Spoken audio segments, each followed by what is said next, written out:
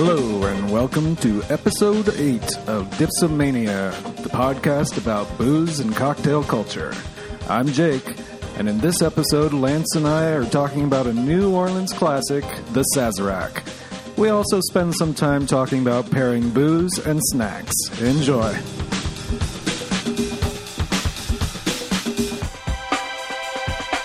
All right, I'm using a weird... This is my selection of glass for the... That is weird. It's a... Yeah. For the folks at home, what I have here is a hand-spun copper mug. It's not a Moscow Mule mug because there's no handle. But I bought these and I wanted to use them. And when I looked at the drink, which is the Sazerac, for those, again, at home who aren't tuned in to watch us, it's a bit copper colored. So I thought, oh, but then it's sad because you can't see it, how pretty it is. True. So cheers. Cheers. You know, it's a simple drink, but it takes a while to make the damn thing. It sure does. Did you actually make yours with sugar cubes? Or did you use a simple syrup? I followed the recipe this time. And you have to crunch and crunch and muddle and crunch and muddle and crunch. It does eventually. It does. I'm pretty sure I've got some sugar in there. And my peel hand, my peel wrist, my peel talent, all the peel things sort of failed me. It's really kind of a sad lemon peel, it's good that it's hidden inside my copper cup. Well, I took somebody's advice to actually just discard the peel and only express the oils. Oh, and that was the link you sent me from Mr. Morgenthaler? Oh, yeah, I think so. Yeah, he's got some good advice. I probably would have put it into a coupe instead of a glass, or in my case, mug. So I'm not following anybody's directions here. It's very traditionally served in a large rocks glass, like a double rocks glass. So it looks like a very small drink. Yeah, so if you've never made a Sazerac, it is what you do. Put a sugar cube in your container of choice for mixing, whatever that happens to be. Mm-hmm. Add 3 dashes of Peychaud bitter and 2 dashes of Angostura bitter. Muddle all that to hell and back. And then you just... then you throw in 2 ounces of rye whiskey is recommended. Mm-hmm. Mix that well. You want to rinse your glass with absinthe, and obviously, I'm really only getting the scent. I don't get any. I use the St. George absinthe, which is a very strong anise smell scent. But I don't get any of that. There's a lot of aromatics going on in addition to, but it basically tastes like sweet whiskey to me. Yeah, I mean. That's basically what it... I mean, the Peychaud's is pretty forward, in my mind. I used Herb Saint for the absinthe, which is a New Orleans native spirit. Is the Sazerac a favorite of yours? Do you make it very often? I went through a stretch of making them fairly often, but these days not so much. Yeah, it doesn't ring up. I usually confuse, I don't know why, Sazerac with a sidecar. Oh, that's funny. Yeah, they're not at all alike at all. And maybe they start with the letter S, so there's a similarity there. Sure. I'm reaching for it. I have no idea why I get those two things confused. Also, I used to pronounce it Sazerac. You occasionally still sort of zhuzh it like that. I think it's because when I first heard someone say it, that's how they said Sazerac, was Sazerac. Even though there is no reason for you to zhuzh it. Yes, and it is a New Orleans... Is it homegrown, do you know? Does it come from New Orleans? Absolutely, yeah. There's a Sazerac bar at... I forget the name of the hotel, but one of the classic New Orleans hotels. And the bar was named after the drink, or the drink was named after the bar? Or was it like Mr. Sazerac? Do you know any of this? I have some of this, actually. Nice. Let me get there. I'm glad you do your homework. Let's see. So, it was invented by Antoine Peychaud. Oh. Who was the pharmacist who invented Peychaud's bitters. That was in 1838. It does go down awfully quickly, I will say that. As you said, it is not a large... It is basically 2 ounces of whiskey. Right. And I think I've gone through an ounce already. So I'll slow it down a little bit. I did have some food before this, learning from last week's debacle. Good job. Even though, again, last week was like, the excuse was, oh, these are tiny. Yeah. I can do a bunch of these. Yeah. Nope. No. Well, that's what always happens with martinis in general. Martinis are the devil. We were talking, I don't remember who we were. One of my friends and I are talking about how the martini is just the classic perfect thing because it's easy to make. There's so many variations of it. You can find one that you like. I defy you to not like a martini, and I will even include the kangaroo in there. I'll throw the vodka in there for those people. Sure. It's simple, it's easy, but this week is the Sazerac, not the martini. And my history of the Sazerac, it does go to New Orleans, and I did not go to. Do you know if the bar is still there? I assume it is. Yeah, I mean, I was in New Orleans just a few years ago, and one of my first stops was the Sazerac bar. Let me see if I can find that. Yeah, I have a very good friend Pablo who lives in New Orleans, and he's going to take me to task for not knowing more about this. It's at the Roosevelt. The Sazerac bar is at the Roosevelt. Okay, and that's probably in the French Quarter, I'm assuming? It is. It's a gorgeous bar, and, they obviously are pros at making the Sazerac. Been there forever kind of a place? Mm-hmm. And, you can't really fuck up the Sazerac either. It's not like, our famous drink here, for whatever reason, is the Irish coffee down in North Beach. Right. There's the bar that just lines them up and pour. Yep. But they're not great. It's tourists. That's why they have to make like 20 of them at a time. Well, it's like the milk punches in New Orleans. That's just a touristy sort of melted ice cream with booze. Yeah, I've had 2 really great milk punches here. Unfortunately, both of those bars are out of business. We went through a weird thing where all of a sudden all of these hotels and bars decided that they wanted to be like Falstaff or something. Like they wanted to be old British, and they were serving really heavy meals and classic old punches and cocktails, and they were making their clarified milk and all that stuff. And it is a damn good drink. The milk punch. Yeah, it totally is. I tend to not drink the dairy drinks anymore because it's bad enough trying to keep the booze from going to my middle. If you add a bunch of cream, I thought it was maybe because you were farty. No, I'm just trying not to be grossly fat. Well, it's clarified milk. I mean, isn't the fat pretty much removed? Maybe. That's what it curdles. Because I looked this up the other day for whatever reason, and probably because I was interested, like, how hard is it to make clarified milk? And it would super impress people if I had clarified milk. But all the recipes call for making gigantic amounts of it. Right. It just takes gallons to make this stuff. And then their suggestion is, well, make a lot and give it as gifts because people appreciate it. And I think it was like the holidays. So also, the make brandied cherries is like all the things that take a ton of work and a ton of ingredients. Right. Just set a day aside, make it, and give it to all your friends. Mm-hmm. But if memory serves, the milk is added, and something about the chemical reaction between the milk and the other things that are in it make the fat separate. And then you basically take all the curdled fat out, and you're left with the whey, and then you put that through cheesecloth like a million times to try to get it as clear as possible. Sure. And then you have clarified milk. It seems like a lot of work. Yeah. When you could just probably use milk. Seems like. If you want a milky taste in your cocktail or cream. But there you go. If anybody who's listening does in fact take it upon themselves to make clarified milk, you really have to record the whole damn thing and put it on your social media of choice, because I want to see someone do this. So it turns out the Roosevelt, at least these days, is a Waldorf Astoria hotel. Those are nice. Yeah.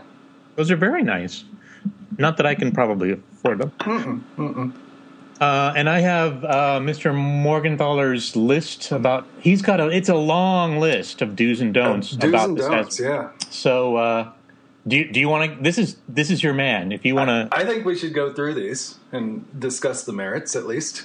All right, I'm for that. Let me take a little sip here. So his first do is to use a single dash, even though your recipe called for 2 dashes of Angostura bitters, because classically it only uses the Peychaud's bitters. Thoughts? Yes. Well, it's hard. It's always hard for me to get 1 dash of anything. I suppose if I put the bitters in their little eyedroppers and I could be more careful with them, but I just keep them in their bottle. And when you try to dash, inevitably you get floppy droplets, and I don't do 1 dash. So I'm happy that it said 2 dashes. Yeah. If you do a very sort of overemphasized flip the bottle sort of dashing motion, you get strong dashes, but you get distinct dashes. What is your dash method? I just kind of make a mess. Well, I mean, so do you gently and politely sort of tip and wait for the drop to form on the lip and then watch it like, there's a dash? Or are you like, dash? Yeah, more, dash. Like, I wasn't even counting dashes when I was doing Peychaud's. Actually, that's all I had, because bizarrely I had no Angostura in my house. When I was just soaking the sugar cube, so I wasn't even counting dashes. I was just like, blop, blop, blop, blop, blop. Ah, no, I had the cube in. Actually, I put the bitters before the cube in, which is probably stupid, because you want to, I don't know why. I don't know why. I was in a hurry. I did it wrong, probably. Well, I mean, the idea is you soak the cube with the bitters, but it ends up muddled. Then you add water anyway, and you're crunching it all up. Yeah. It's all going to mix up in there. So do use a single dash Angostura, or however much, because really Angostura is delicious bitters. It adds such a unique and fantastic flavor to everything. So I agree. I highly recommend using Angostura wherever you can. So by contrast, do not use orange bitters in a Sazerac. I've never seen a recipe call for orange bitters, but apparently some people do. That seems like they're getting confused with an old-fashioned or something like that. No, I will bet that if people have any bitters, they probably have orange bitters. So they may think, well, as long as I can substitute this for that, I'll just use this bitters. Mm-hmm. That's my logic behind that. Maybe. I would expect people to have Angostura before even orange bitters. Yeah, or even before Peychaud's. Well, definitely before Peychaud's. Peychaud's you kind of have to have a plan for, because they don't really work in a lot of drinks. No. It's very pretty, though. I really like the color. Well, actually, my favorite use for Peychaud's is like as a float on tiki drinks and stuff like that. It's kind of a lipstick color. It's a bright red. Yeah. I always think of those Luden's cherry cough drops. Mm-hmm. Yep, that is also a good, or just like any sort of Christmas candy. It's a bright red. Yes. Not a deep, because Angostura is sort of a rusty color to me. It's not. Well, yeah. It's not brown. Well, it looks like it's going to be brown, but as soon as it gets diluted, it's like an orangey pink. Yeah, and they are quite different, and it's interesting to combine them together. Mm-hmm. Number 3. Stir, don't shake. That's 3 and 4, basically. 3 and 4. That's sort of classic cocktail nerd wisdom. Yes, and if the first time you do it, you will remember always never to do it again. I used to think all cocktails need to be shaken. That's what a cocktail is. Shake, shake, shake. And I tried to make a Manhattan. And man, that was a foamy mess. I still know sort of steakhousey type restaurants where the bar shakes their Manhattans. Do you know why it gets all foamy like that? What is it? It should calm down, but it stays really foamy. Yeah, I don't know. That was overly whiny, but I don't know. Well, I don't. It's all foamy.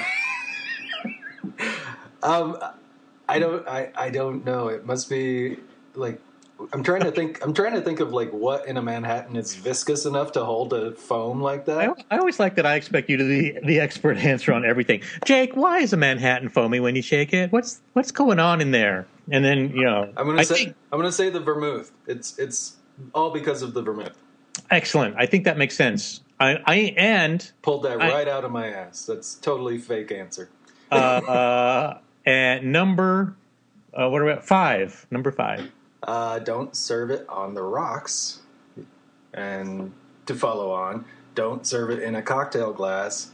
Do serve it neat in a rocks glass that is large enough to accommodate some breathing room. Your drink will thank you as you swirl it in the glass. Very true, and I think that has most to do with the absinthe rinse as far as I am concerned. I think so, too. It's really funny, though. I did take the time to, chill my glass with ice and water for minutes. And the thing about that was when I dumped out the ice and water, the rinse didn't really stick to my glass very well. Oh. What do you like? You didn't see the lovely cascade effect, or there's no? Yeah. Oh, because if you have a dry sort of room temperature glass and you rinse that, you get a nice coating from the alcohol sticking to the glass, and that didn't happen. So I'm not going to chill my glass when we make round 2. And I'm definitely going to use a glass made of glass. Made of glass. Where are we? Don't drink your Sazerac in one gulp.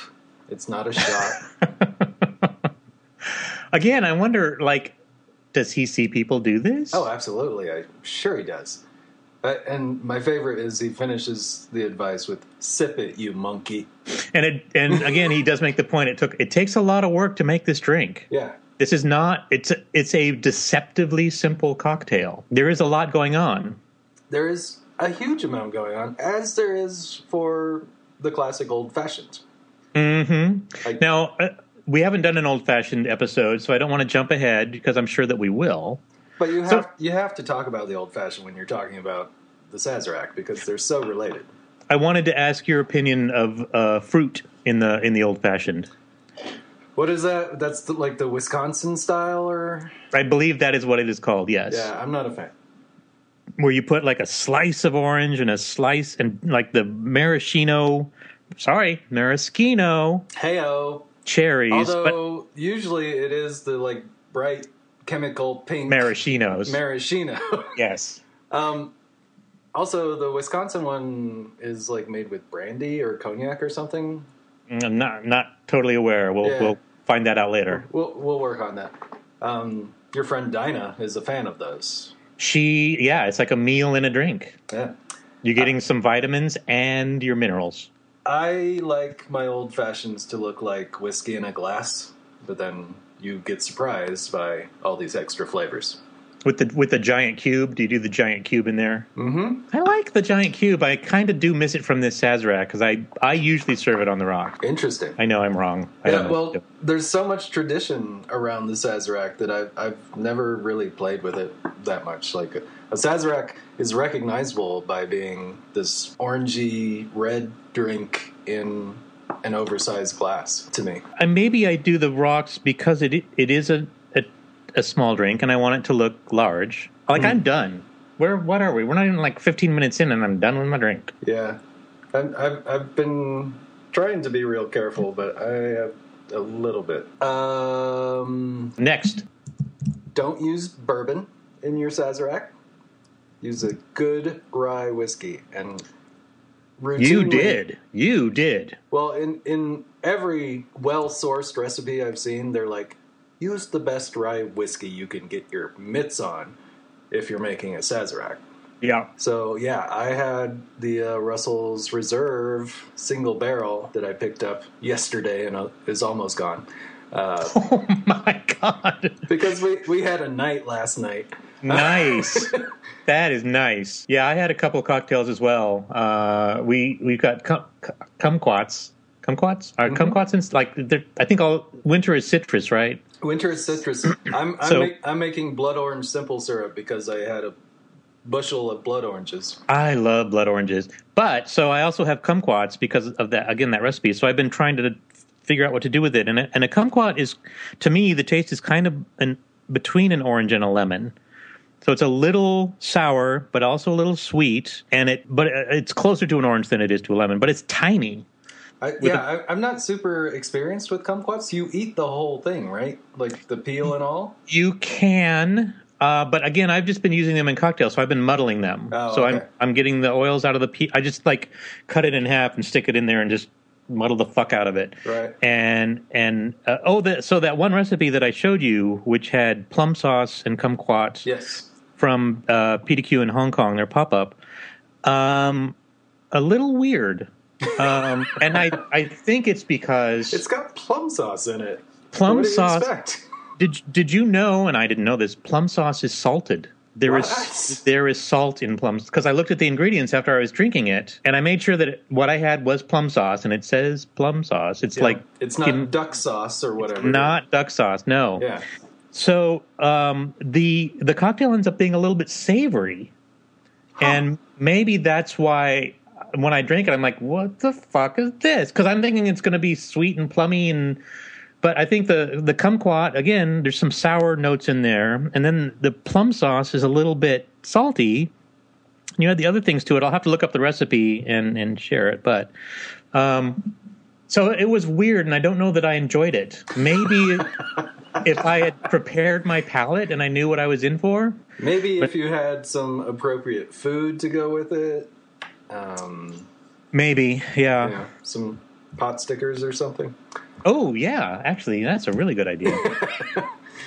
Continue with the Sazerac pointillism. Okay, so the next point is directing you to a recipe, which... his recipe is 1 teaspoon of 2-to-1 simple syrup. So rich, simple. 3 dashes of Peychaud's, 1 dash of Angostura, and 2 ounces of rye whiskey. For the record, and maybe explaining why I still have drink left while you don't, I used Dave Wondrich's Esquire recipe, which calls for 2.5 ounces of rye whiskey. Aha. Because I wanted my drink to be larger. And the one that I found was at liquor.com. So it was the standard 2 ounces. Yeah. So I did find the recipe. Again, this is from, I think I said PDQ, and it's not PDQ, it's PDT. Right. So this is from PDT's pop-up in Hong Kong. It's called the Lucky Plum. Mm-hmm. It is 1 kumquat, a half of a teaspoon of plum sauce, 1.5 ounces of rye, 3/4 ounces of Campari, and 3/4 ounces of Dolan sweet vermouth. You muddle the kumquat with the plum sauce, add the other ingredients, stir, and fine strain. And you do need to fine strain it. Because of the kumquat. Because of the kumquat. Into a chilled coupe. And you garnish with half of a kumquat. Okay. Which sort of looks like, I mean, in the picture, it's They cut a slice into it and they balanced it on the edge of the coupe. I stuck a toothpick through it, and then it ended up being like a floating island in the middle. Not quite as elegant. So run down the recipe one more time. 1 kumquat, and you cut it in half because half is going to be on the rim garnish. Yeah, and the other half you're going to muddle. You're going to muddle that with a teaspoon, not a lot, so be careful. A half a teaspoon of plum sauce. 1.5 ounces of rye whiskey, and they recommend Bullet or Bullet. 3/4 ounce Boulet, of apparently. Boulet. Mm-hmm. 3/4 ounces of Campari and 3/4 ounces of Dolan sweet vermouth. So it's basically a Boulevardier with some fruit in it. In fact, it is. Interesting. And plum sauce. And interesting is the word for it. Okay. Not necessarily a winner in my book. Not something I'm going to keep around. I love the Boulevardier. It's probably more my favorite drink than the Manhattan even. Ooh. It's not quite up to Negroni, but I mean, it's in the Negroni family. It has Campari.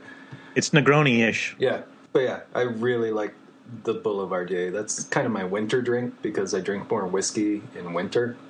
I don't know. I drink more gin in summer and whiskey in winter, but... All right. I don't think I know if I do or not. I don't really pay that close attention. I know I drink gin all the time. Sure. It's probably, the first thing I think of. And then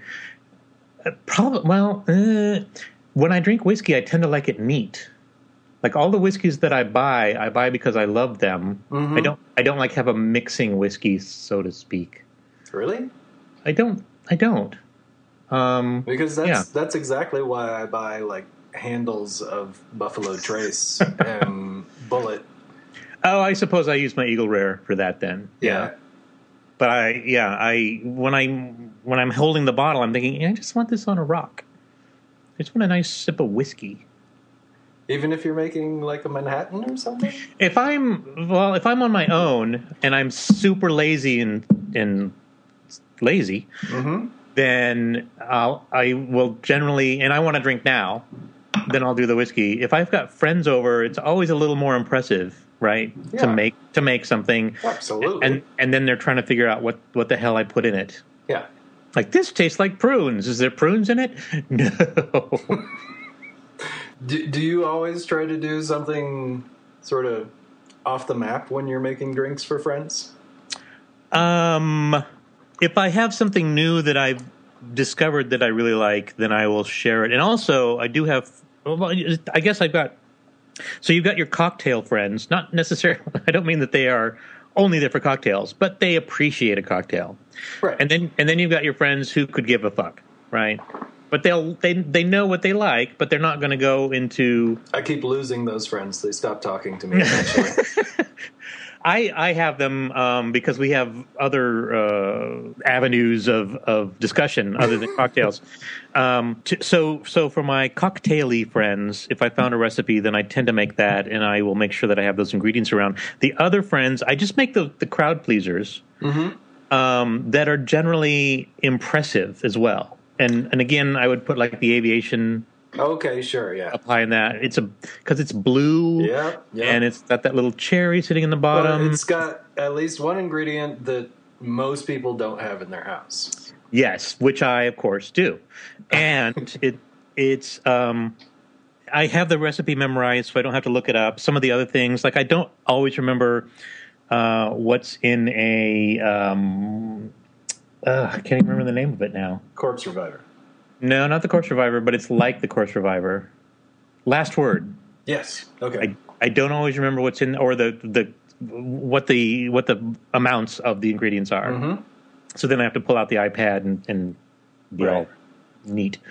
And I do. I've got all of these cocktail books, but I always look at the iPad to find things. Just browsing the web, or do you have... Yeah, because I do have them bookmarked, and I can find them easily. Yeah. And half the time I'm flipping through the book, and then the book wants to close, and it's just easier on the iPad. I have a few of the cocktail apps, but I never use them.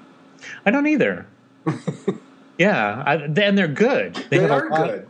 A lot of good recipes, and they help you find, remember what ingredients you need. But yeah, I don't either. The ones I have are all sort of the same app, but different themes. So there's the Cocktails app, which is also known as Martin's New and Improved Index. Mm-hmm.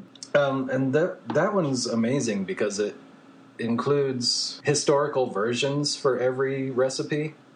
So this is like the 1832 recipe for a Manhattan.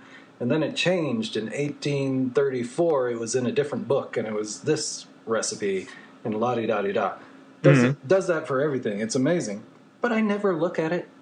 And even when I do look at it, I'm like, that recipe is bonkers. That's not how I know this drink is made. Yeah, I don't want to taste that. So, but then the same application is like sort of rebranded for other people. Yeah. So there's a tiki version that I have.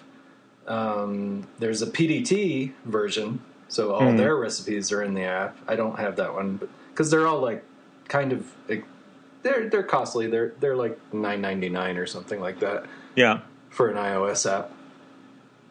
But on an iPad, it would be kind of amazing. I do agree. I agree. I think it's time for my second drink. Are you thirsty? I'm dry. Yeah, me too. and I want to make it more correctly. Okay. I wanted to like pre-muddle my sugar cubes, so this may take me a little while.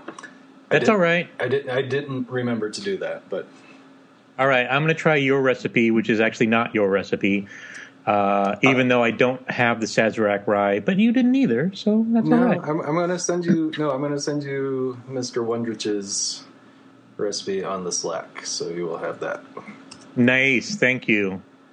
And we'll be right back. Go pour yourself another.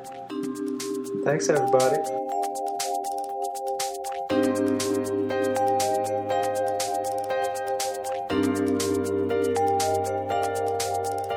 Oh, that's much nicer. It's now an ample drink. Two and a half is big. All right, here we go. Yeah, that is better. The other one was a bit sweet. Mm-hmm. And I think I may have used a bit more water to dilute my sugar than was called for. But I also, because I was sad about not having Angostura, supplemented my bitters with a coffee rye bitters that I have from Workhorse Rye. Whoa. And that works wonderfully. So it's a Sazerac variation, coffee Sazerac. I mean, it's not a really strong coffee flavor. It just sort of adds another spice note to the rye. I like Is it a bit tobacco-y? Almost. If I had used more, I think it would cross into that. But yeah. So this I used Jake's / David Wondrich's recipe, which basically, just calls for more rye. Can't go wrong with that. Right. And again, he goes on and on about this drink. It's quite a lot to say about the Sazerac. Well, I mean, he was a literature professor before he got into cocktails. So all his stuff is kind of wordy and has a lot of history to it, which I appreciate. And his closing line is, "A man's drink." Though we've known plenty of dames who take one of these every time over some of the belly wash we see men drinking these days. Belly wash is a really disgusting term. Yeah. I mean, he was writing for Esquire magazine at the time, too. Manly magazines. But I actually prefer the first sentence of that paragraph. And it's, all that history and mixology aside, the Sazerac is a wonderfully butch sort of tipple.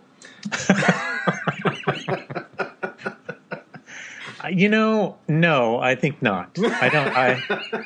This doesn't seem butch to me. Well, first of all, you don't get to say butch and tipple in the same sentence ever.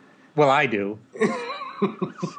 But this seems, it's civilized. I think of a butch tipple as I think the Corpse Survivor is actually kind of a butch tipple. What? Am I wrong? I have to disagree. Well, what's your butch tipple? An old fashioned. No. Yes. I don't. Nah. Why? Well, proclaim your logic there. Because it's mostly whiskey. Well, so is this, but it tastes like candy. Yeah. And I think the old fashioned, again, for all the little things in there, it seems a little fiddly to be butch.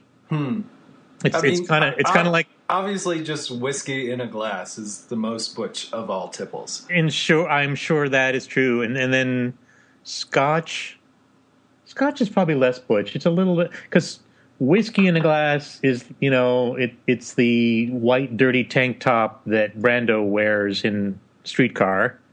Okay, if it's something like a rye whiskey or like an overproof bourbon, and then I guess. Scotch is going to be, tweed by a fireplace. It's still pretty butch, though. Sazerac, especially like an Isla. Yes. This is a little gentrified to me. It does feel a little like sitting on a porch. Not necessarily on the swing, but there's somebody on the swing. See, this feels like a city drink to me. Really? So does an old fashioned. It seems like a city drink because it's so fiddly and has so many things going on. Okay, so the prep work. Because to me, it's a little bit flowery, a little honeysuckly. Does that make sense? Right, but I mean, it doesn't even pretend to fill the glass it sits in. Well, then it can't be butch. Right. But it's also not ladylike. That's a fair point. It's like a modern cuisine where you get a giant white plate with a pea shoot in the middle. Yes. Yes. And the cheese plate is like little piece, like a bite of each cheese. Yes. That is not a cheese plate. I'm sorry. I disagree vehemently with that. Where were we? We should finish up Morgenthaler's do's and don'ts. We just have a few, I think. All right. Do squeeze a nice wide lemon peel over the drink. The oils from the lemon are a crucial component going to the many-layered complexity, fiddliness of this drink. Yep. Agreed. I agree with that. Then he says, don't drop the lemon peel in the drink. Throw it away after you've expressed all the oil. I think that's a matter of style. If you go to the Sazerac bar in New Orleans, you actually get a channel cut. Wow. Zest, which obviously expresses no oil whatsoever. So there for the looks. Yeah. I think these days it's sort of expected that the peel is in the glass with your drink, but he says throw it away. So I followed his advice. I did this time. The first time I put it in, but as I said, it was a sad peel, and my second attempt wasn't that much better. So I just didn't want to do it again, and I just need to. What's your implement for zesting? I have two. If I want the wide peel, then I just use I just have a vegetable peeler. Is it that I use the straight handled one or the Y shaped one? Straight handled. Okay. And it may be getting a little dull as well. So I maybe that's one of the reasons here. Because I noticed as I cut towards the handle and instead of the far end, it did a better job. So I think it's just dull. Can you sharpen those or just replace it? I think you just replace. Yeah, it's like $10, right? Yeah. I use little cheap plastic Y peelers that they're disposable. Totally disposable. It's like the Bic razor of peelers. But they work really well. And then I have another little implement that has like the little notch so you can cut the channel, and then in the end has holes, like 4 holes for zesting. Right. Yep. And I find that I rarely use that. Now, I do like the ample peel. Sure. You get more of why you are doing the channel knife peel is actually really amazing if you have the right fruit. You have to have the thick pith. Yes. It has to be fresh. Can't use an old one. Right. Use the old one for the juicing, but yeah, you need a fresh one for the peel. All right, so finishing up the list, he recommends you watch this actually very impressive video of Chris McMillan from New Orleans making a Sazerac. He goes into the history of the word cocktail, which we've, thanks to Dave Wondrich, actually know that was an incomplete history. So there's a lot there. Turns out, I'm pretty sure I have this right. The most reliable source of the word cocktail is also known as gingering. And it's when you would stuff a plug of ginger up a horse's ass to make it frisky, because it would cock its tail. Well, that makes more sense than cocktail. Because cocktails were a morning drink. They were the hair of the dog to make you feel better in the morning. So they would cock your tail. They would help you wake up. All right. Okay. Wow. All right. I would never have put those two things together. Yep. No. Yeah. Cock your tail. Mr. Morgenthaler continues, do not use Pernod to rinse the glass if you can avoid it. Which you can now. It's overly sweet. and you already have sugar in your drink, so don't use Pernod. Do use Herb Saint if you can. Even better is a real live absinthe. And we should point out that he wrote this 8 years ago. Right. When there was no real live absinthe in the States. And even the stuff from like the Czech Republic was super sugary and kind of gross. Very sweet and syrupy. Yeah, not good. But the higher proof in Herb Saint and absinthe. And did you realize the YouTube video of Chris McMillan actually points this out? All the letters of absinthe are in the word Herb Saint. There's just an extra R. I did not notice that. Oh, yeah. Mm-hmm. Trivia. Huh. Wow. Do muddle a sugar cube soaked in bitters and a splash of water to sweeten the drink as opposed to simple syrup. But then he follows up with, don't let anyone give you grief for using simple syrup because Jesus Christ, it's just sugar and water. Exactly. And doesn't his recipe call for rich simple syrup? The recipe he links to, which is his own published recipe, calls for rich simple syrup. So yeah. But I would think more people have sugar cubes than have simple syrup. So really, I didn't think people bought sugar cubes ever. Well, I would think how many people make or buy simple syrup? Like, do people still do tea service with lumps? Like, yes. Oh yeah. Is that a thing? But I have the I don't know. It's the kind of a blonde raw sugar, but it's not. But it's not the big crystals. It's a fine crystal. It's some organic shit that you get here in San Francisco. No, I have real live like Domino square white sugar cubes. Nice, yes, and which I like. But I wish I had. You know that there are absinthe sugar cubes, which supposedly are more compact, so that they don't break down as quickly because you want to watch the water do its thing and all the ceremony. This is what I'm told. I don't know, but they're individually wrapped. They are more expensive, and they probably say absinthe sugar on them. But I bet, they're probably just sugar cubes. Yeah. Yeah. It's also just fun to muddle. Muddling is fun. Muddling is fun, and I hardly do it these days because I don't make pints of mojitos like I used to. A really good muddle drink is the Red Geisha. Heyo. So you muddle freshly sliced ginger with strawberries together. Ooh, wow.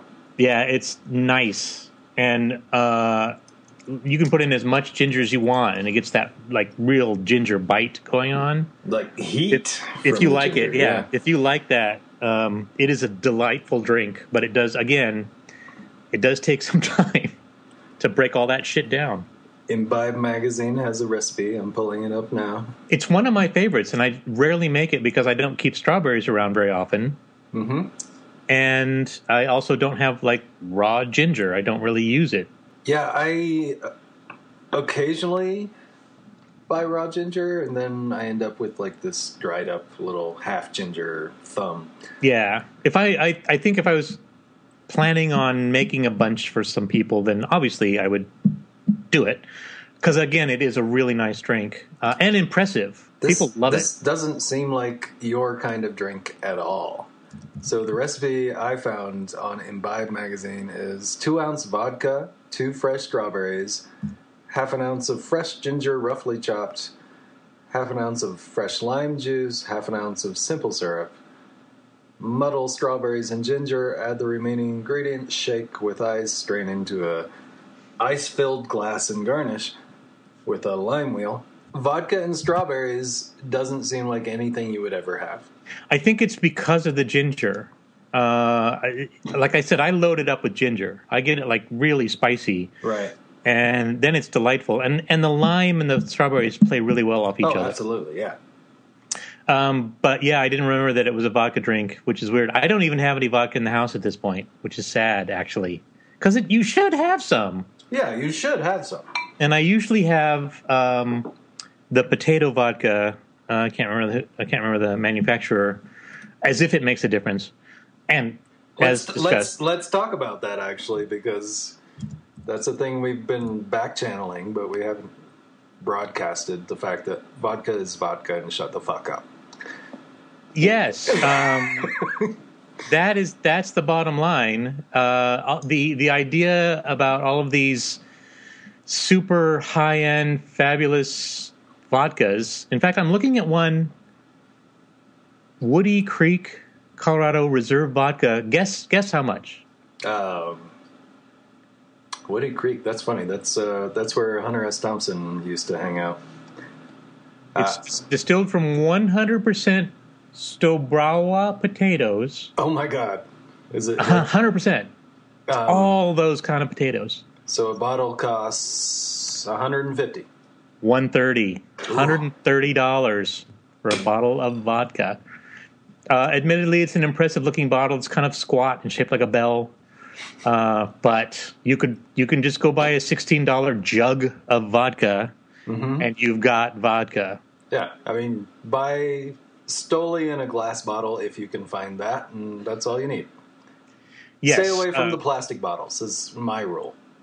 Yeah, probably. But I mean, there are like organic vodkas. That's a big deal. And I don't know. I'm sure it doesn't matter in terms of flavor or taste or anything like that in the end product. But it's nice that they're at least supporting organic farming and stuff like that. Yeah, and because potatoes are one of the few things that you should care are actually organic, because potatoes grow in the ground and they absorb all the chemicals and grossness. Always buy organic potatoes. So if it's a potato vodka, maybe find an organic one. Sure, pay extra for that. You don't think all of the distillation and the alcohol content's going to like burn away any stuff in there, or no? Well, in distilling, you have the notion of the head and the tail. Mm-hmm. And those are the bad parts, and it's everything in between is the good stuff. Oh, here's mine. It's Boyd and Blair potato vodka, which I'll have you know is also gluten-free. So, if that is if you're concerned, it's a potato vodka. It is a potato vodka. It's a beautiful bottle. Obviously, it's gluten-free. It's well, I'm just saying they make that an important part of why you want to buy the vodka, and it is good vodka. So what you want in a vodka is for it to taste as close to nothing as you can get. I kind of disagree. The gin that I drank last episode from Anvil Distilling, they also make a vodka that actually is basically on the way towards being a white whiskey, and it has flavor. It has notes. But you don't want that. So maybe it's a bad vodka, but it's delicious. I like it. What I know about, well, that's because it's ginny. No, it's not ginny. It's got no. What flavors does it have? It's almost like cookies. Like oatmeal cookies, or actually like oatmeal cookies. Ginger snap. Yeah. Animal crackers. I love animal crackers. All of those. Actually. You know those frosted animal Mother's frosted animal crackers. Whatever is the common flavor of cookie, of oatmeal cookies, ginger snaps, and animal crackers, that common flavor is what's in this vodka, and it's I'm going to say flowery vanilla. Yeah, it's delicious. It's delicious. And what is the vodka? Sorry? It's from Anvil Distilling, and I don't remember the name. It's got a fun name, because the gin is like Grumpy Head or Iron Face or something like that. See how much I spent for this, and then I'll be embarrassed because I'm telling people not to spend a lot, and I probably did. Oh, of course you did. Because look at the bottle; it's pretty. Because you want to feel fancy when you buy things. I'm a little bit whiny, but that's how I am. Oh no, $35. Oh, that's affordable. That is affordable, but that's way more than I spent. Right in the middle. That's more. You can get, like you said, you can get a jug of vodka for like $24. Well, for vodka in particular, because I'm a snob and I turn my nose up at vodka, the most I'm willing to spend is whatever Tito's cost for a jug, which is like $29. It's like $30 for a handle. And Tito's was what prompted the discussion in the first place, because they got sued. Because they claimed to be craft? They said they're craft and handmade, and they have that kind of dumb-looking label, and they're Texas? Mm-hmm. And it turns out because they got so popular and people liked them so much because they were handmade and craft, that now they're a giant factory just turning out vodka. And people were like, well, you can't keep saying this is handmade. It's not handmade. And they're like, it's exactly the same handmade as it was before. Well, here's the thing. Distilling is not a hand process. It's no, exactly. They're not squeezing the potatoes. Like distilling is a chemical and mechanical process. Are they squeezing it between their butt cheeks? What are they expecting this craft vodka to be? Where's it coming? So Anvil Distilling makes Iron Face Gin, which is what I had on our martini episode, and Grumpy's vodka. Grumpy's is a good name because that's how I feel about vodka. And the label, I adore their labels. I'm going to send you this in the Slack just so you can see this. Grumpy's is a good name. Like I said, I need to pick up some vodka, so maybe I will look for that. I would be surprised if they have distribution out there yet. So, Jake, do you only buy things from Colorado? Everything's from Colorado. Well, no, I know lots of bartenders in Colorado, and so one of my bartender friends, Griffin, who works at Bramble and Hare in Boulder, fantastic place, please go. He's consulting with Anvil on their stuff and helped formulate the gin. It is a nice label. It says vodka very clearly on it. And it's got a nice little cartoon man. Giant forehead. Who looks very grumpy. He looks a little Edgar Allan Poe-y. Sort of. And before I forget, and I'm just going to raise this now, I don't want to shift gears too quickly, but I did want to talk about the article I sent to you about Girl Scout cookie and bourbon pairings. Oh, well, okay. Since we're sipping rye, or gulping rye. Yeah, let's talk about something else. Besides vodka? Well, okay. Point taken. And I don't hate vodka. I don't want to put it out there that I'm angry about vodka. People love vodka, and I understand why people love vodka. I am very snotty about vodka. I don't care about vodka, and I make that plainly known. And so what happens is I was at Bramble and Hare, and my friend Griffin was like, "Hey, you have to try this vodka." Mm-hmm. And I kind of stepped back and looked at him and tilted my head. Do I really? And he's like, no, really. Bear me out. I know what you're thinking. And I said, I'm thinking I don't care about vodka. And he said, I know. Try this. But. So he poured me a shot, and it was actually interesting and tasted good. And I'm like, I don't know if it's actually vodka, but that's the best vodka I've ever had. Changed your mind. So let me read you about Grumpy's vodka. All right. And they are not a sponsor, by the way. Maybe they should be. But they're not. This is all free advertising. It is. So to speak, for the 50 people who are going to hear this. There's more to the story. I'll finish in a second. All right. So this is mashed with non-GMO white corn with malted millet and malted barley to bring out the sweetest flavor of the corn. So, I'm sorry, you just sound so commercial. You don't have to just talk. Well, I'm just reading. You're doing your FM voice. No, I'm reading from a website. So all right, keep going. I want that to be obvious. Keep going. Sorry. So after fermenting, they distill it. Blah blah blah. So it's a corn-based vodka. So it's probably it's sweeter. It's very close to a white whiskey, which I hate. I don't like any white whiskey.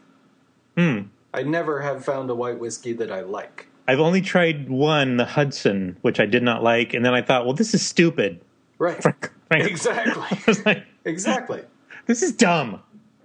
So I proclaim all white whiskeys stupid. So when Griffin had me try this, I was like, that's the best vodka I've ever had. Like, I don't recognize that as vodka. That's not the sort of clear water taste of most vodkas, like especially the high ends, like the Chopin and all that stuff. Yeah, like they just go on and on about how it tastes like nothing.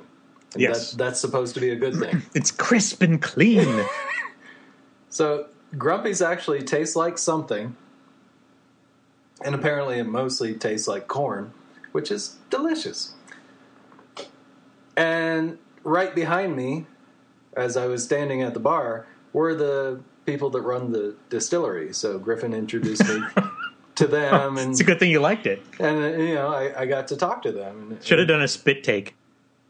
Oh, my God, what is this shit? But that was before they had the gin actually on the market. So they were telling me about how they were working on a gin, and Griffin was helping them out and stuff like that. So that was cool. So I do have one more vodka story, and I don't know if this is true or not, but the reason that vodka became so popular in Russia was that the workers could drink it and you couldn't smell it on their breath. I disagree, because I know lots of people that have come to work drunk and it's always been vodka. And you can tell. It's just like leaching out of their pores. Just out of their pores, yeah. Okay, so I'm passing that piece of history on probably. So do you work with a lot of drunks? I guess I should ask. Well, I mean, over the years I have, at least a handful. No, see, everybody here does drugs. So really? They smell sort of, weedy, or they have bloodshot eyes, but they don't really, I don't notice the smell. I mean, I'm not even allowed to judge people for smoking weed anymore because I live in Colorado. Where it's free, well, not free, but it's legal. Yeah. Practically free. That's just like drinking a beer here. So, man, I had a little bit of weed. Thanksgiving, Christmas, one of the local holidays. By local, I mean in proximity of today. And I haven't done it in a while. And man, I was loopy. Was just like the shit these days is strong. This was medicinal. Yeah. So a friend of mine does go and get it. He does have a prescription. It does help alleviate some of the pain that he's got associated with something that he has, which is his business and not mine to say. But when they give him his prescription, they give him a free brownie, like this little individually wrapped. It's probably the size of a silver dollar. It's very small. Very small, yeah. And about a quarter to a half inch high, and very dense. Yeah. And that's all you're supposed to eat. Whereas if you get these big brownies, you're supposed to like eat a quarter and stuff like that. Yeah. I started with a half. Then your relatives find it in your freezer and eat the whole thing, and they're fucked up for days. It is a lasting. It does stay with you, and then it sneaks up on you as well.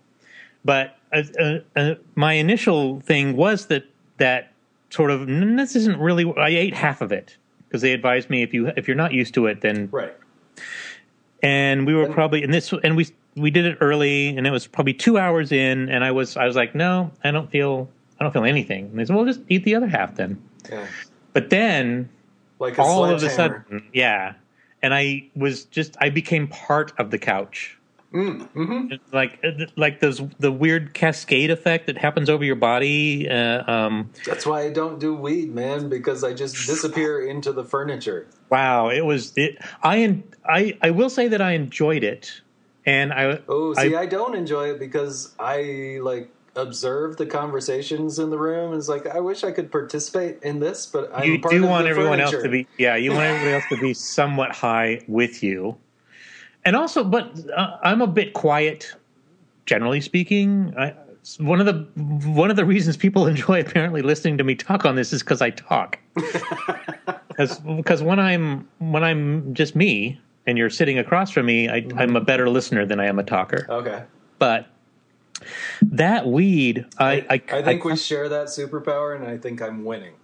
I think, yeah, I do. I think I ramble a bit. All right, so vodka to weed to Girl Scout cookies, which I think is a really good segue. Actually, yes. Just real quickly, I will say. Yes. I found, and I think I've probably mentioned this before, but I have found one way that I actually really enjoy vodka, and that is with freshly cracked peppercorns in the vodka as you drink it straight from a glass. In the vodka. Yeah, so you crack what you do, and it's you muddle them. No, it's a very manly thing. So on your countertop, you put down some peppercorns. You use the bottom of your glass to crush them. You sweep them into your glass, and then you fill the glass with vodka. And then you sip it, and it gets more peppery as you sip it. I think I've mentioned this before, I have black pepper bitters. They're not really bitters. They are... a tincture. Essence, yeah, something like that. And man, that colors everything tastes like black pepper if I use just a drop. Oh, yeah. It's super strong. Yeah, but I love this treatment for vodka in particular. It's very manly. It's like a good party trick, but... Manly, and then, so what would a womanly version, like green pepper, maybe? Cardamom pods? I don't Probably. All right. I'm going to keep that in mind when I get my vodka. So let's move on to where's your link with the Girl Scout cookie? Oh, I will send it to you. I got it. Okay. This is at gobourbon.com, which is a good name. Go Bourbon. And I don't remember exactly where or why I found this, other than probably in one of the food or drink blogs. So they're pairing Girl Scout cookies. Oh, I know what it was. It came back to me. So Girl Scouts support Planned Parenthood. Do they? There was this. Why do I find that surprising? I don't know. Because the Boy Scouts are such douches as well. They are. But no, and the Girl Scouts also will let trans teens into the Girl Scouts. So they're very open-minded. Excellent. But because of their relationship to Planned Parenthood, there was a boycott call. Like, don't support Girl Scouts. Don't buy Girl Scout cookies. And I was like, I'm going to buy all the fucking Girl Scout cookies. Seriously. Buy them all. And then somebody said, I need a reason to buy Samoas? I'll buy all the Samoas regardless. But that was the reason. That was how I found this. It was like, if you need a reason to buy more cookies, here we've got bourbon pairings with Girl Scout cookies. And I do want to step through this pairing by pairing. So all right. So first up, Thin Mints, which I enjoy. I also enjoy Thin Mints. With do basil you freeze them? I don't. Is that a thing you're supposed to do? That's a thing that's done. And it's delicious. Nice, cool Thin Mint. I have not done that. I will do that, though. Yeah. So they recommend Thin Mints and Basil Hayden's because they think Basil Hayden has a slight peppermint taste to begin with. Which I can't say I've ever recognized. No, me neither. To me, it's more like brown sugar. It's very... yeah, we've already made fun of Basil Hayden's a little bit. Because your friends of friends were drinking that at some point. Moving on? Yes. Peanut butter patties and Johnny Drum, which I have not ever had. I can't say I'm familiar with Johnny Drum enough to speak to its flavor. I'm sure I've had it. But they're saying it's a perfect match because there's a peanut note in Johnny Drum? I think they're hallucinating. But I will point out this is 101 proof. Whoa. Oh, yeah. So... anything is going to go good with it. I kind of want to get some Johnny Drum because I bet it's good. And it's private stock, so right on the label. Yeah. Only certain people can get Johnny Drum. Sure. Third in the family, shortbreads, which are the cookies that have the little Girl Scout trefoil? No, what is that? What's that symbol? Well, it's their logo thing. With the girls' impressed faces on them. So it's basically a plain this is maybe the cookie flavor you were talking of. Shortbread cookies. Shortbread cookie, yeah. I mean, all right. Their shortbreads are like eating sand. It's not really interesting. But what they pair it with is peppy. It's not like Scottish shortbread, which is amazing. Which is really good. It's mostly butter. By the way, so here's a really good thing you can throw together pretty easily if you want to have a dessert that people are impressed with that you literally threw together. So get shortbread cookies, whipped cream or Cool Whip, your choice, lemon curd, sure, and mixed berries. Make a little trifle situation. It's super simple. It's quite delicious. It goes with everything. The lemon curds, a little, lemony, and the berries, you're not sweetening them. You've got the creaminess, and then you've got a little munchy, crunchy. It's really good. Super excellent. But they're pairing their shortbreads with Pappy Van Winkle's. 20-year. And who's got that? The Family Reserve 20-year-old. I think it goes for over $1,000 a bottle these days, which is ridiculous. Oh, that's not. I'm not going to probably. There's a restaurant/bar here called Hardwater, and they have a Pappy Flight. Well, I've already told you the story of our accidental Pappy Flight, which was super impressive. Yeah, I have no. I should. It's also secret. Like, it's not on their menu because it's one of those things where, like. Well, if they're out, they're out. Yeah. And I don't think I'll probably do it because, again, it's bourbon. Yeah, well, I don't know. I mean, it's interesting to do. It depends how much the flight costs, I guess. Yeah, if I'm drunk, I'd probably do it, but because then money is no object, right? Right. I mean, if it was a thing you wanted to experience, if it was under $100, I would do it. I doubt it's under $100. I'm pretty sure it's probably double that. Yeah. Just for the flight. Because I think one of the samples is a barrel that they bought.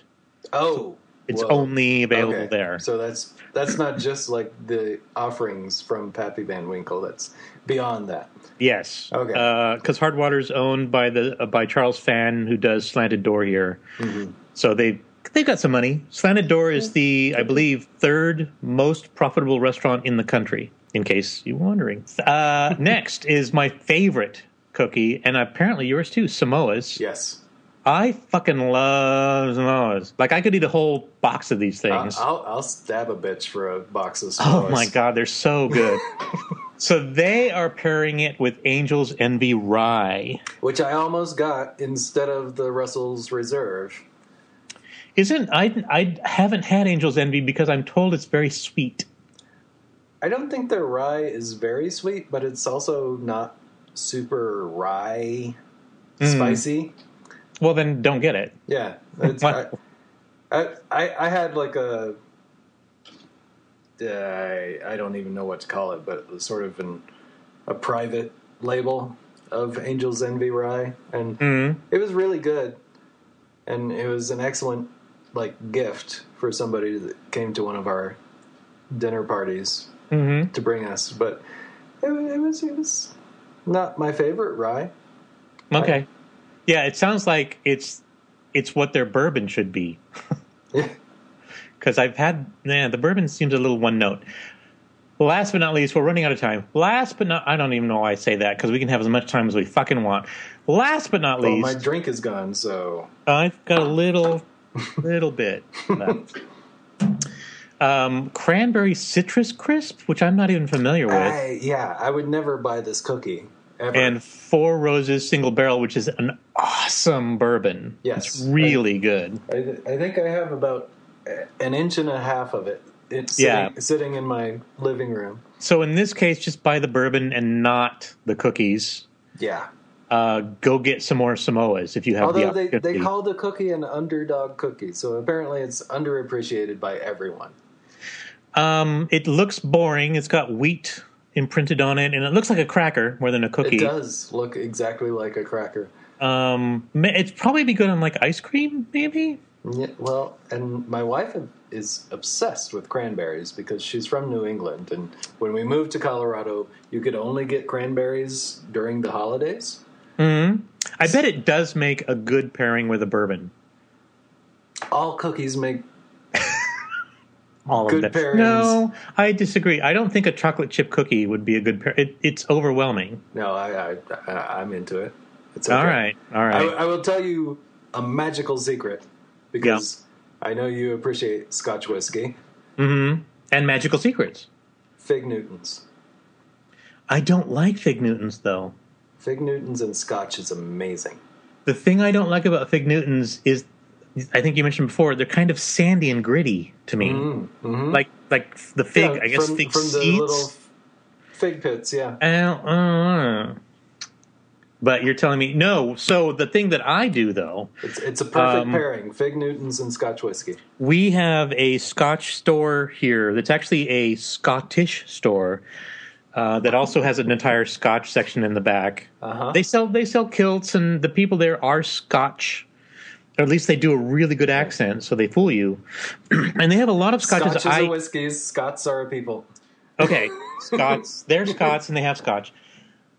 And probably Scotch tape. They have a lot of Scotches that I've never seen or heard of before. A lot of smaller distilleries. Uh-huh. And I stopped in there, and luckily for me, he's right near my dentist. So it's like my little treat to myself after having my gums scraped. But they were advertising they were having a chocolate and Scotch tasting, which are two things I would never normally put together. Not so much. What it is, and this works entirely too well, is get the darkest, bitterest chocolate you can find with Scotch. It is awesome. It's amazing. It is like a so smoky good. Scotch or what? Well, they had again you they can't just say with Scotch because they were there are pairing. so many levels. I think they had and the reason I was interested is they had a Kolila, which is one of my favorites. Oh, Kolila is amazing. It's so good, and they had a couple of the most subtle of the smoky Isla Scotches. It's delightful. It's amazing. I've spent way too much money on some Kolilas. Mm-hmm. And they had some of the really like heavy hitting peat monstery Scotches Sure. That they were pairing up with, and he did specify like make sure that it's dark chocolate, bitter chocolate, not milk chocolate, Right. and not with any kind of no fruit in it, and not Sure. salted or anything like that. Yeah. Because you're going to have already enough flavors mingling with the Scotch, but totally give it a try because I was also doubtful.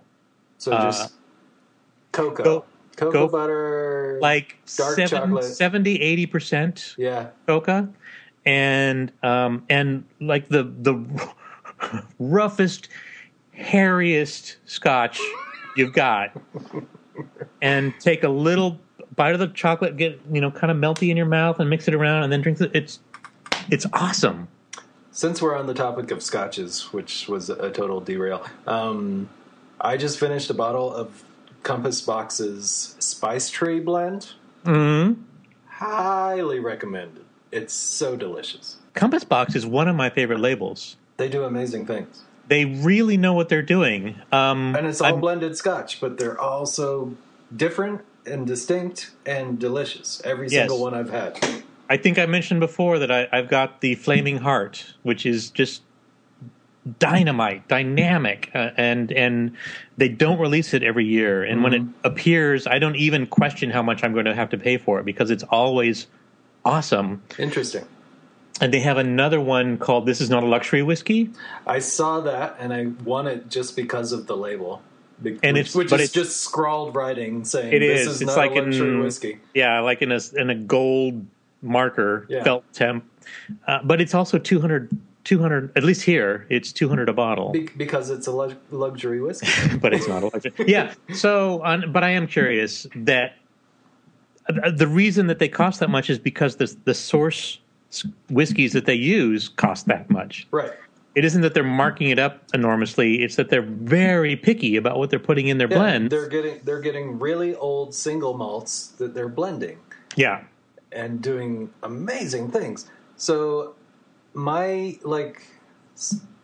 ones that I've had multiple times from them, this was the first time I've ever had the Spice Tree blend. Mm-hmm. Highly recommend it. It's a little more on the sweet side for Scotch, but it's still Scotch, so it's not that sweet. Right. And then I've had the Great King Street. It's a great, light blended Scotch. And I think that's their, house Scotch, so to speak. Yeah. And then the Hedonism is another one that I've had a couple of times. And I love that one dearly. Yes. I'm looking up Flaming Heart to see, because I believe they got in trouble because they were telling what they were putting in it. Oh, yeah, and people hate that. Yeah. or it's against the law or something. I think it officially is against the law, but mostly for whatever reason, because of tradition, people hate that. Like the distillers that make the source whiskeys hate it being known that they are being blended. So they do say what the Flaming Heart is a marriage of, but I cannot pronounce these distilleries. Kleinlich, Tiananich.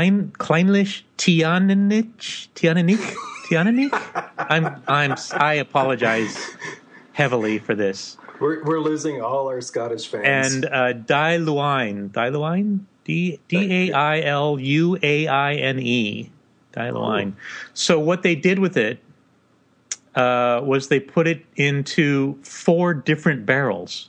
I'm a bit confused. It looks like they took the blend and they separated it into 4 different kinds of barrels as well. So there's like a sherry barrel and a bourbon barrel, and there's an oak hogshead, which they put 27.1% in.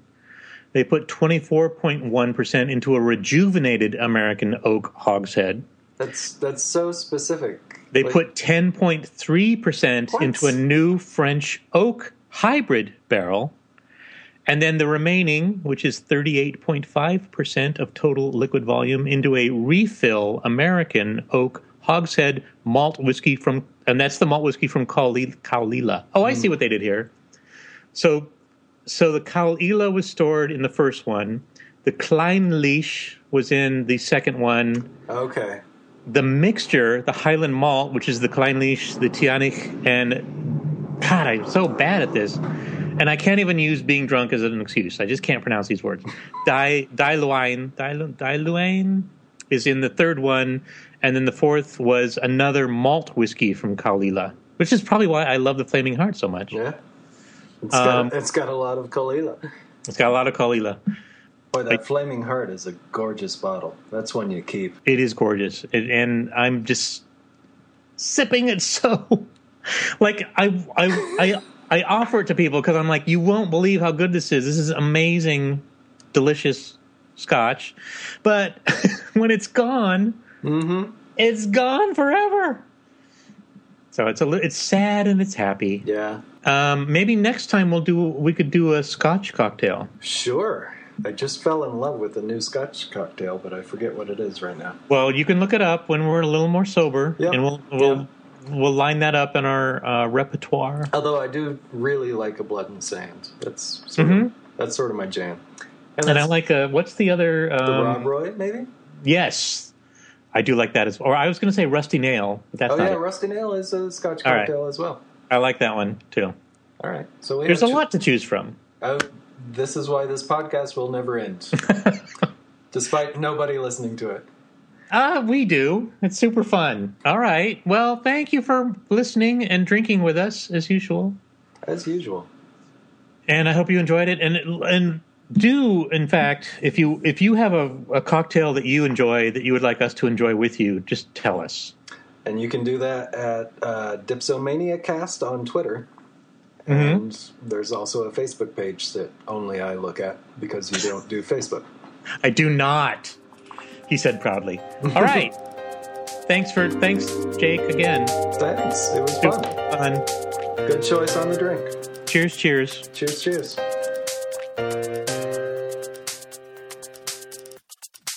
Yeah. I mean, totally,